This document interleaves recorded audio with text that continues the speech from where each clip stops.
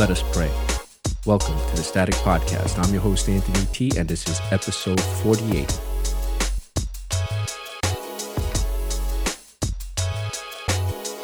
Yes, March 1st, 2022. Happy Fat Tuesday, everyone. And if you don't know what that is, well, it's a Catholic holiday, the day before Ash Wednesday, which is the official beginning of Lent, where it's a somber period leading up to Easter, when Jesus Christ was crucified and resurrected 3 days later. And if you're secular, then you probably know it more as Mardi Gras, when in New Orleans they have the big parade. So basically, it's a day to indulge in drink and food, because then you kind of like Lent, you're supposed to actually give something up for the 40 days, be all good. And then Easter is kind of like a rebirth, a new beginning. So it being Fat Tuesday, we're going to indulge in like a podcasting Mardi Gras. We're just going to go all out, indulge in all the craziness going on. So let's get started.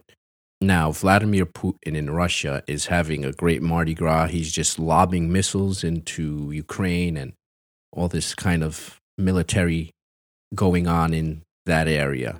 But I just want to speak about the United States official, per Constitution, involvement in all this and what it should be. So what it should be is, I have a speech from John Quincy Adams when he was Secretary of State, July 4th, 1821, the speech to the House of Representatives on foreign policy. It starts off, "And now, friends and countrymen, if the wise and learned philosophers of the elder world, the first observers of nutation and aberration, the discoverers of maddening ether and invisible planets, the inventors of congreve rockets and shrapnel shells, should find their heart disposed to inquire what has America done for the benefit of mankind? Let our answer be this: America, with the same voice which spoke herself into existence as a nation, proclaimed to mankind the inextinguishable rights of human nature and of only lawful foundation of government. America, in the assembly of nations since her admission among them, has invariably, through often fruitless, held forth to them the hand of honest friendship, of equal freedom, of generous reciprocity." Let me get into that opening statement a little bit. So basically, he's just saying, hey, man, since the start of America, we're among the other nations now. Like, we just want freedom, and we want freedom for everyone else. Like, we're not telling you what to do. We're happy to be here as a nation on this planet, and freedom. We're all about freedom.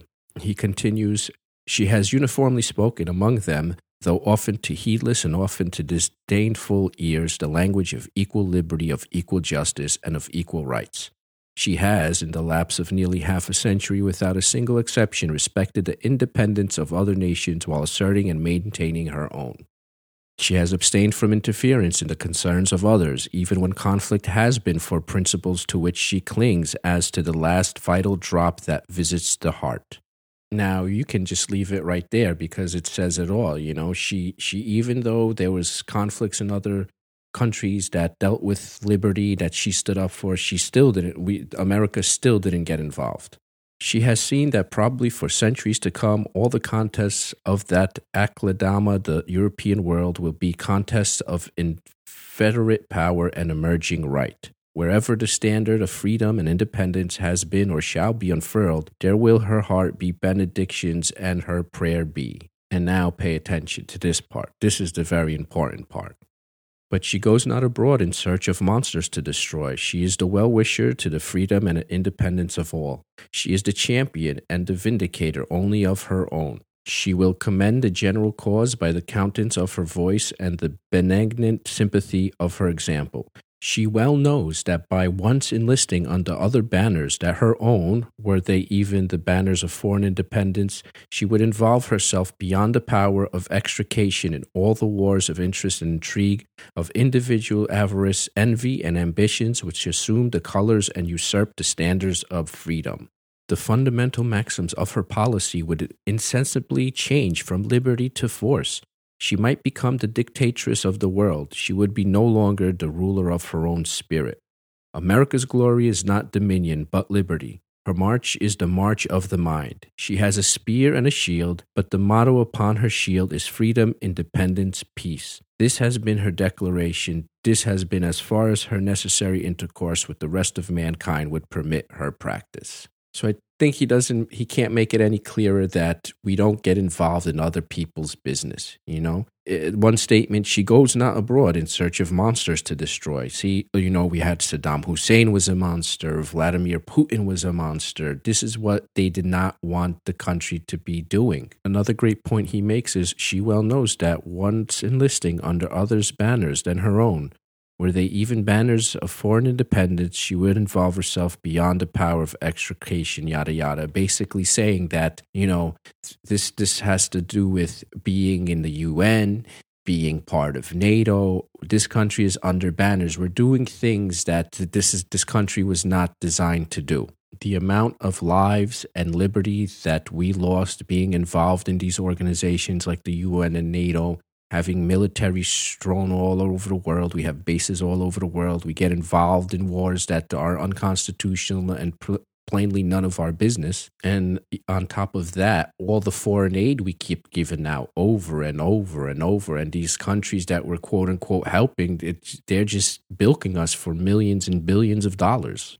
See, the founding fathers designed the Constitution to give us freedom, and, you know, basically it was called the American experiment. We were supposed to follow this. We were supposed to establish this nation free and liberty on those bases, and we were supposed to keep doing it to show other nations that, look, it can be done. Because at that point, you know, you had the British Empire, you had all these empires, all just ruling people. There was no sovereignty. We were supposed to be an example of that. And now, are we an example of that? We're doing the same thing the British Empire did, the Ottoman Empire did. We're no better. And now, everybody in the world is like, there's no freedom. It's a bunch of crock, because we just went into this pattern of being an empire again, the world police.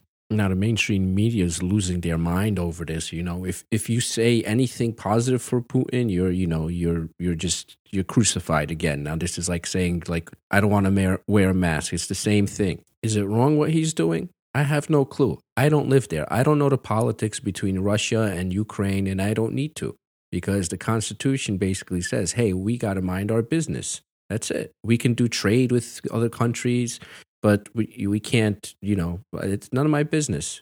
But the globalists turned this country into a fucking global charity, and excuse my language, but that's what they did. And everybody's like, yeah, kumbaya, my feelings, and everybody has to get along together. It doesn't work like that.